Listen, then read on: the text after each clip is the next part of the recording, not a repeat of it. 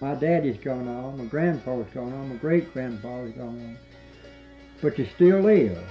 You know, the spirit is still here.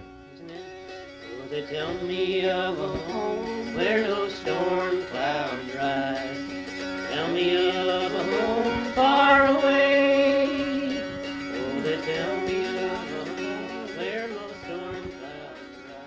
Hello and welcome, everybody. You are listening to It Still Lives, the Foxfire podcast, where we take you on a journey through Southern Appalachian history, one story at a time.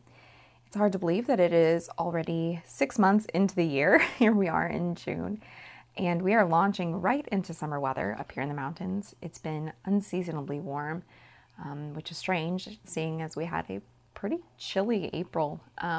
But we're very excited for the summer. We've got lots of great activities and programs going on this summer that'll still give you the opportunity to get outside and enjoy the mountains and make sure that you are able to spread out a bit.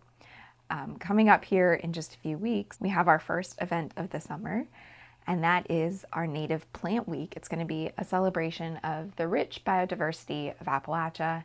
We'll have demonstrators and other activities going on at the museum and virtually from June 7th until the 12th, each day from about 10 a.m. till 3 p.m. One of the virtual events that we're offering is a nature poetry workshop. So we're definitely looking at all kinds of different ways to explore the role of plants in culture and history here in the mountains. And this nature poetry workshop is going to be pretty amazing. Poet Rose McClarney is going to lead this workshop for us. And Rose actually visited Foxfire a few years ago to do some research in our archives. She also is the daughter of Bill McClarney, who is the lead aquatic biologist up at Mainspring Conservation Trust. So if you caught our episode last month with Rachel, she and Bill actually work directly together. So again, small little world up here in the mountains. But Rose is actually currently teaching down at Auburn. So I had the opportunity back in April to do a Zoom interview with Rose, and she graciously agreed to do it and answered all of my many questions. And we just had a really great conversation about her work, growing up in Western North Carolina, and where she finds inspiration, and some of her current work as well. So I hope that you enjoy this conversation with her.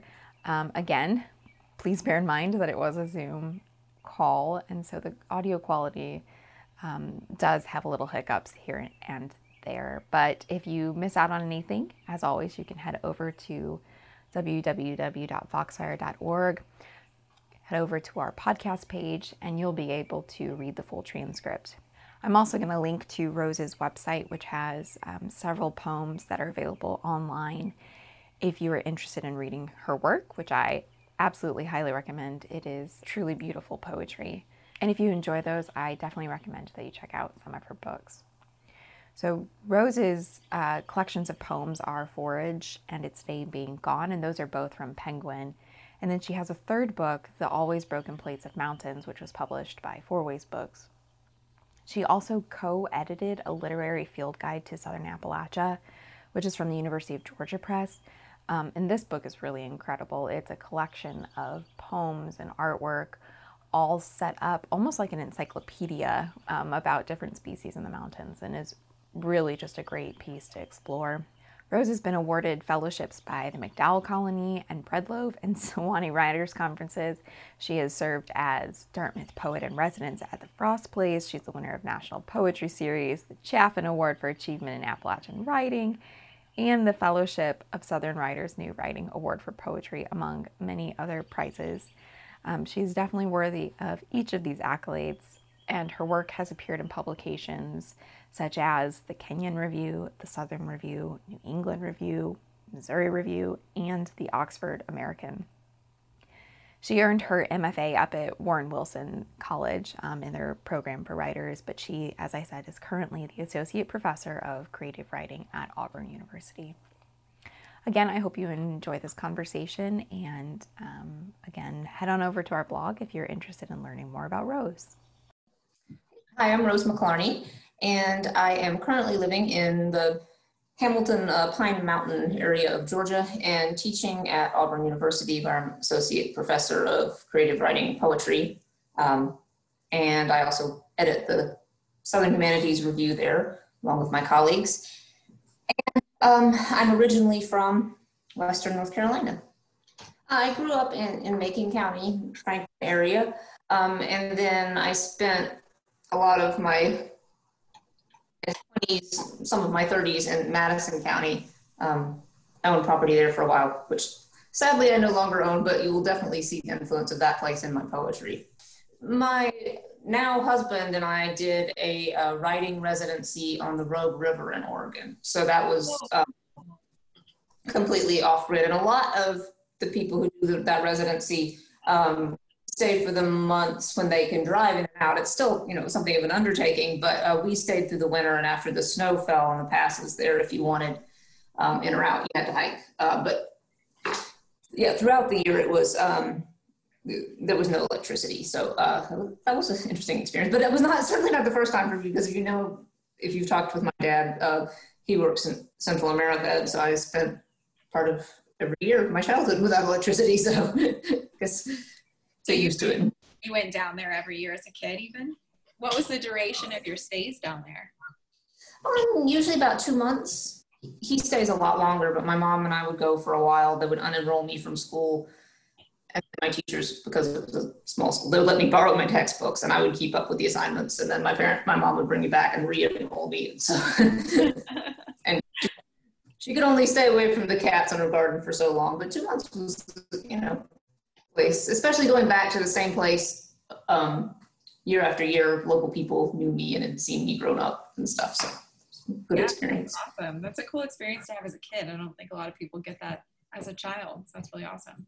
So what were some of your favorite childhood memories, just either here or in Central America? Anything that really influenced you growing up? Okay, I think I'll start with talking about the Western North Carolina region, because that's where I did spend most of my life. Well, my family doesn't have a lot of land. It's just about 14 acres, but the way that it is set and the surrounding land is, at least for now, not developed. So I always felt like our little cove was very separate from the rest of the world. And so I think I just liked living in that very particular place, and, in a mile-long dirt road, but it felt much farther. And just having a very quiet childhood. I'm an only child. My mom works primarily on taking care of the house and land and her gardens, and my dad would often work from home. So we just had a very quiet little world there that was very much based on knowing the particulars of that place. So I think my favorite childhood memories have to do with almost all within that sort of 14 acres. So just swimming in the little Tennessee River that runs by our house, or making houses out of hay bales in the hay field, or not very much help to my mom in the garden probably, but I have lots of pleasant memories of sitting out there with her and, eating all the blueberries, and probably lots of just walking through the woods with my cats. I know it would make more sense if it was a dog, but that I had cats. We would just go, hide out in the road together for a while. So, maybe not really. I guess I'm not coming up with really dramatic memories, but that's what my childhood was like. My dad would always, be pointing out which butterflies were showing up that year, and if they were the same number size as usual, and my mom would always point out plants to me as they were coming up. So I think that was good poetic preparation, even though I didn't know it at the time. Yeah, definitely. That's awesome. So when and what inspired you to start writing poetry? So obviously these were some of the really early influences, but was there a moment where you decided that you wanted to pursue it, or did it just always come naturally? Well, I guess I had done some sort of writing for a long time, but pursuing it, that's a separate question. In a way, my mom, again, credit to her, had encouraged me to do creative writing projects of various kinds when I was little. I'm not sure quite how she picked up that that would be the thing for me to do, but she was right, of course. But I didn't really pursue creative writing as the idea would be my main vocation for quite some time. I took some creative writing classes as an undergraduate, but I wasn't a creative writing major. I guess my idea at the time was that it wasn't practical.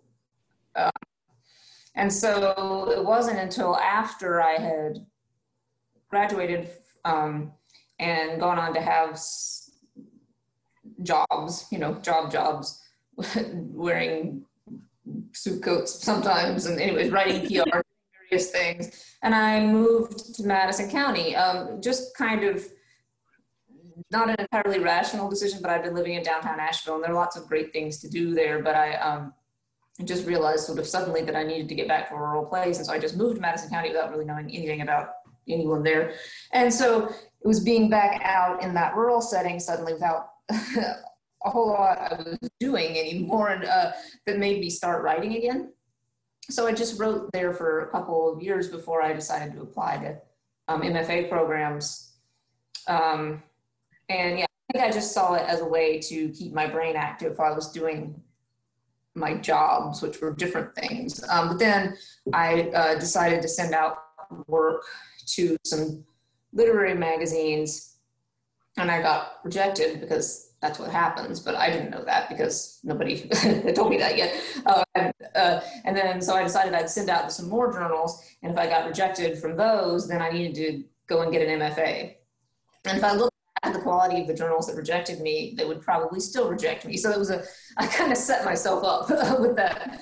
I didn't realize it, but so I got rejected from more journals, and then I decided to apply to MFAs, and I applied to the one at Warren Wilson College because it's at the time certainly was considered to be one of the best. Not because it was nearby. It was a low residency program, so I could have lived anywhere. But when I got into that one, it was the one that I was most excited about. I'm a big admirer of the poet Ellen Bryant Voigt, and she called me. Her voice was on my answering machine, and so after I got into the MFA program, it became, clearer to me that writing was something I was really going to devote myself to rather than just a hobby. That's awesome. What was your undergraduate in? Well, I also got my undergraduate degree at Warren Wilson College. The MFA program and the undergraduate program are not really connected. So I'm one of the few students, at least then, who had done that, kind of coincidence, but I don't know if they offer this major anymore, but they just had a humanities major where you kind of built your own. And so I took a lot of anthropology and philosophy classes. I really liked philosophy classes. My thought at the time, at least, was that I would just take classes that taught me how to observe things, and then I would figure out what I was going to do with all this information. I feel like that's the challenge for most of us who go through the humanities. You take what you're interested in and then hope it falls into place. So yeah. So then what led you to teaching? What led you to that career? Again, I did not intend to do that. I've always loved academics and being in school, but I was not a student who was very brave. I tended not to speak in class, just shy. And so standing in front of the classroom would not have occurred to me. But at the end of my MFA program, one of my wonderful teachers and supporters, Deb Alberry, suggested that I apply for a fellowship that they offer, which is a teaching fellowship. So they sort of teach you how to teach at Warren Wilson. And because I respected her, and I would just sort of do whatever she said. And so I applied, and I got it. And then I had to teach, and I had another job. I had been thinking I would just write on the side of doing other work. I worked at the Appalachian Sustainable Agriculture Project at the time. And then all of a sudden, I was like, well, I've been working for nonprofits. Am I going to leave this line of work for a 1-year teaching position? And then I said, well, yes, and I did. And, the academic job market is not easy. And so I didn't know if I would find another college level teaching job that was decent after that or not. But there was a lot of moving around and gnawing of fingernails that took place. But I have always managed to stay employed at teaching since then. So that's lucky. Wow, that's awesome. I know you mentioned this in, again, some of the interviews I was able to read. And then also just in your poetry, there's a very strong theme of landscape and also culture and landscape. And I was just wondering if you would be willing to speak about that and how you see your connection to the landscape, what role the landscape plays in your own life and your writing. I've said this before, you probably encountered it in other interviews, but it just sort of a starting point for me is I do think that mountains, or specifically the Appalachian Mountains, are a big aesthetic influence, because even before I knew I wanted to be a writer, or even that I was particularly interested in poetry, they're there all the time. You know, there's something like sort of beautiful that you can look up to despite whatever you're in at the moment. Maybe you're in the Ingles parking lot, but you can still look up and see them. You know? And so that has always seemed like a kind of art, whatever the artistic mindset is. It seems like the mountains had to be sort of inspiring for the formation of mine, and particularly the Appalachian Mountains, because they're sort of subtle mountains, worn down, not as overstated as some of the higher peaks. And that to me is a particularly good model for poetry, because at least the poetry that I like deals a lot in subtlety and in indirection. So that's the basic influence of landscape. But as I've gone on and written poems and then books and then tried to write different books, I think engaging with different aspects of landscape has been important for me. So my first book was very much inspired by Madison County, where I was living, a lot of the old farmscapes there. So mountains, but where you could see at least efforts at settlement and agriculture that I guess were old enough or to be romantic, or, you know, we're not so clearly winning over the landscape that they were unattractive to me. So there's a lot of that very particular area of the mountains in my first book. And then in my second book, I drafted a lot of the material in here when I was still living in Western North Carolina, but then this book really came together when I was living in Oregon for that writing residency. And then I think I made the final changes to it when I had moved for a teaching job in Oklahoma, which was a very different landscape. So landscape is in there as a subject matter, as I try to write about the different places I go, because I do think it's our responsibility to remain interested in whatever landscape we find ourselves in, even if it's not, you know, the one I think is mine. So you can see some efforts to write about different landscapes. But aside from that, I think that the changing landscape just sort of provided the underlying atmosphere of the book. Dealing with those changes is what informs the overall tone of those poems, which is one that deals with ideas of, you know, loss and change of various kinds. And then my Forage, my most recent book, I moved to the Deep South. I was in Alabama for most of the writing of this book, and there are also some Oklahoma poems in here too. So that comes into it, certainly trying to understand how that Deep South landscape is, I guess, illustrates some of the human history as well as the natural history. For instance, some of the, you know, the legacy of having been exploited for cotton plantations certainly relates to the human experience in that area too. So yeah, landscape provides some of the direct imagery you see in the poems, but then also sets the tone underneath them. Sure. and this is just because you mentioned it, I didn't think of it till now, but having moved out of Appalachia and just coincidentally going to Oklahoma, did you at all reflect on the Cherokee experience and that removal process? Did that, I mean, I don't know if you wrote about it or if you thought about it, or I'm just, it's coincidental. It's something I was very aware of because while, the way in which I was displaced, there's no relation to the significance of the way in which Cherokee were displaced. I did, as I was sort of in this new play area and feeling quite lost, so many place names there are Cherokee and familiar, even place names that you might see around here. So even, highway signs and things, I would suddenly just see a word and think, oh. And so I was certainly aware of that. I haven't written a whole lot about it just because I guess I feel like there are some subjects I'm willing to research and write about as best I can, and there's some that seem maybe beyond my purview too much until I really had time to do some more serious scholarship around Cherokee culture. But it is something that I have been reading about, less in relation to Oklahoma than in Macon County. There's been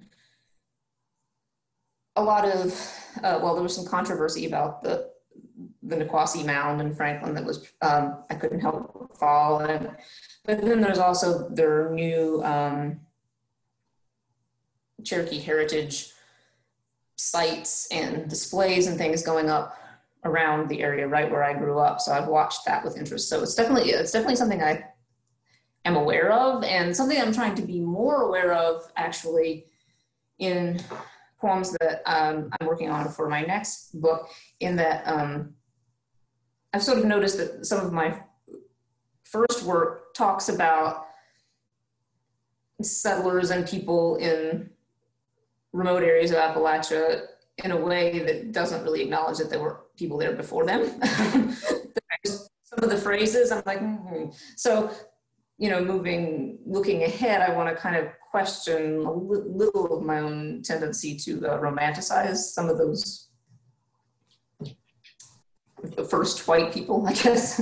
Sure. Yeah, it's a hard thing to do. And it's something that, we're trying to even correct at the museum. We've been working really closely with the Museum of the Cherokee Indian, and it's definitely constantly like rewiring your brain, to like step back and think from a different perspective. So I was just curious. I just thought it was an interesting coincidence. Yeah, but just to follow up on what you just said, it is a sort of rewiring your brain. And I thought, well, a lot of it is just the way the stories I've been told or read or phrased, and it's just a received sort of way of thinking. But on the other hand, then I tell my own family's heritage, we are not really from Western North Carolina. I mean, it's sort of unclear where we're from, but we're not one of those long-rooted families.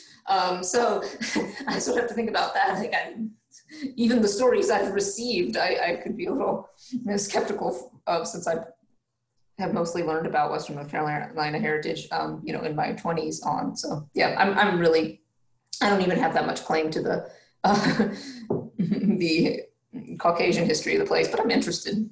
Yeah, it's definitely been an interesting experience for me because I'm from St. Louis, Oh. we got more recent immigrants, German family with a bunch of mixture in the past.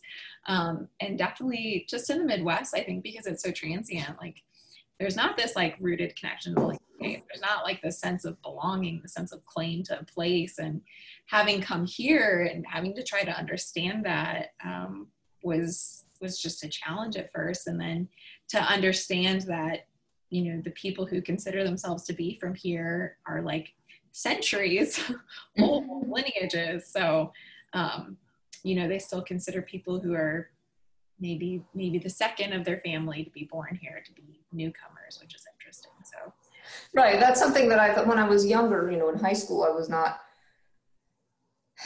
I mean, it never occurred to me that I would want to be more local, because clearly the people who were the real local families had been there for generations, and it wasn't me. And I wasn't sure where I was supposed to be from, because it's the only place I'd ever lived, but I knew it wasn't really local. And then when I moved to Madison County, and they grew up in Macon County, it's like, well, that's too far away. That doesn't count. So it's, it's interesting to think about how much deeper some people's ties are to the area. Even though I very much get identified as an Appalachian writer, and I'm happy to write about this material, I do feel a little bit of an imposter. So do you identify as Appalachian? I mean, you said you call yourself an Appalachian writer, but do you personally identify as an Appalachian then? Well, I think so. I think I was a little hesitant to do it at first, but the only time anybody bothered to try to identify me one way or another was as a writer. So I can see that, especially with my first book being very much about the mountains, that made sense. And if I have a little hesitancy about categorizing writing in general, because especially with regional categorizations, sometimes if you say somebody's a whatever writer, and honestly, usually it's Southern writer, because other regions just don't seem to get identified with specific literature as much. If you say that somebody's a regional writer, sometimes it establishes an expectation that it's going to be, the writing is going to fit within certain stereotypes, and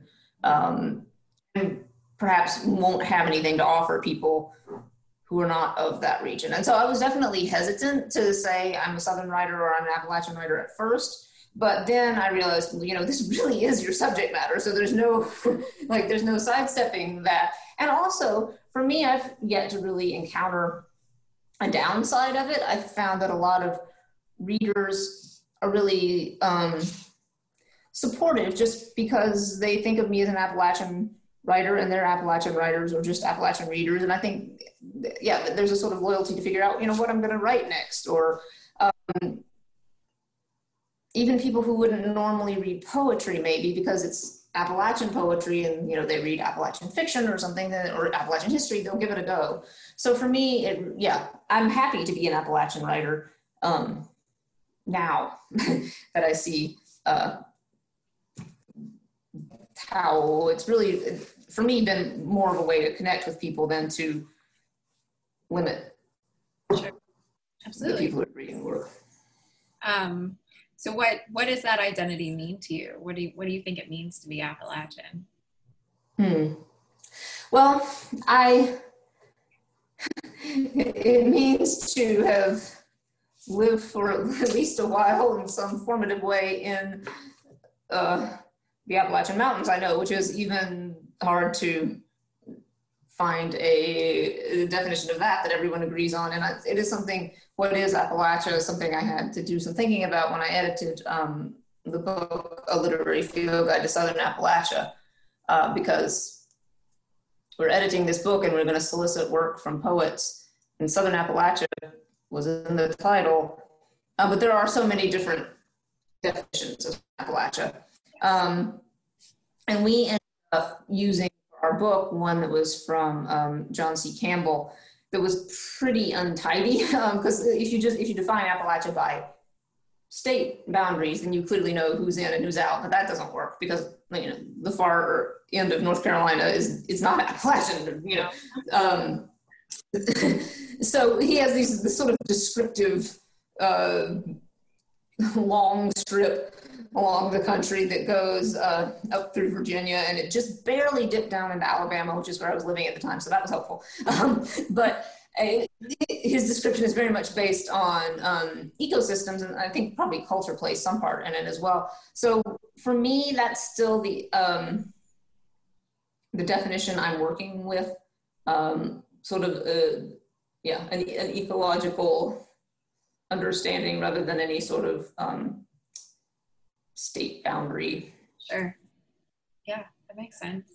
What's one lesson that you like to make sure all of your students leave with? Is there something as a teacher that you hope to share with each student that comes in your classroom? I think the main things that I think poetry can teach students, even if they're not going to go on to, publish lots of books and enter the academic world, but I think that that creative writing in general can teach a kind of empathy, because you're trying to think about the audience that you're going to be communicating to and how to make them understand what you understand. And you also have to imagine your way into the point of view of your characters or your speaker in a poem who's probably not completely you. So I think that sort of empathetic engagement is a good thing that almost anyone can get out of creative writing. And then just observation, particularly with poetry, and specificity of observation. So you're not going to have a very exciting poem if you just have trees with green leaves, but if you learn to really look and, describe the texture of the leaves, find the particular name of the tree, just to give one example, that sort of way of accruing details, I think, is really a good habit to have, whether or not you're putting it in poems, but certainly helps with poems. And then I think the last thing is revision, just work ethic that is required to refine a poem, and come back to it and revise it again and then again. Sure. As with any good piece of writing or good project, right? Mm-hmm. I always think that's the most humbling moment, where you have to go back and accept that it's nowhere close to being done. So Right. Those are great. I'm really struck by your power of observation. I'm just assuming that came from, the guidance of your parents teaching you to look at the world in a different way. I think that's something that a lot of people don't get, but to me, it just hits home the fact that we need, an interdisciplinary approach to different crafts, for sure. So. Yeah, for anyone who's interested, I guess I did have the advantage of parents who taught me to observe that stuff, but I also try to take notes regularly, just whatever it is that you're trying to pay attention to. If you make yourself write it down, even if you think you don't need to write it down, then you're much more likely to articulate particular observations. Yeah, that sounds like a good project, just a good exercise. I am looking at returning a bit more to mountain material. I wanted to write about the environments I was in my last book, which were not always the mountains, but I'm going to revisit some of my childhood material, and kind of look at the ways that some of my views may have been romanticized, and also look at some of the ways that the stories I was first learned about the area tended to foreground male figures, and try to think about, even in my own childhood memories, the girls I went to elementary school with their stories. Drawing out some of that stuff is part of what I'm thinking about, along with the more historic material like the recipes. Very interesting. What poems would you recommend people read if they want to get a real feel for your work?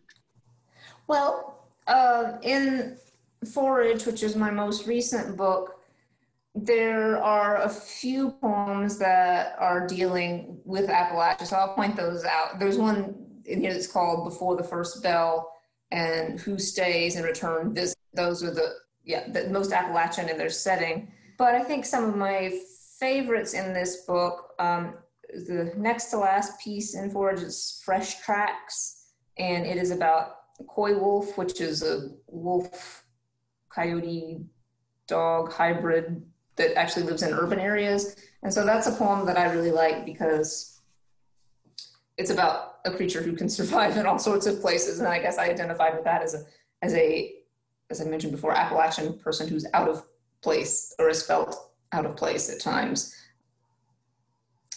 Well, I would say that maybe most representative of my work, people will be able to find this easily online.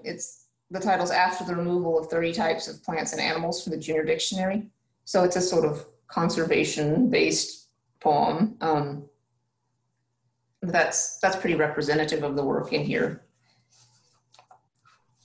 And for poems that are, again, more specifically Appalachian, almost everything in my previous two books is regional, but Facing North is the first poem in Its Day Being Gone. And that was another one that that my students have particularly liked. So. Well, awesome. I think that's, like I said, all the questions I have. Really, really enjoyed this. Yeah.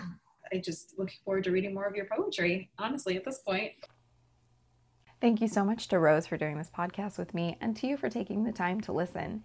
As always, make sure you hit that subscribe button, leave us a review, leave us a rating, share with a friend. All of these things help new listeners find our podcast.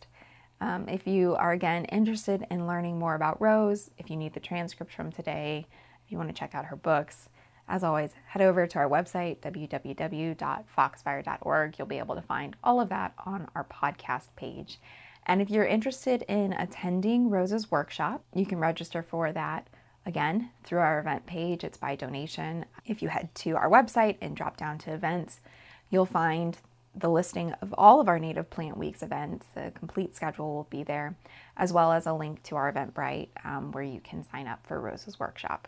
So thanks so much for listening, and we'll talk to you all next time.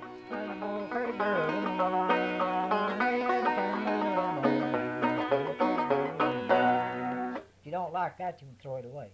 I like it.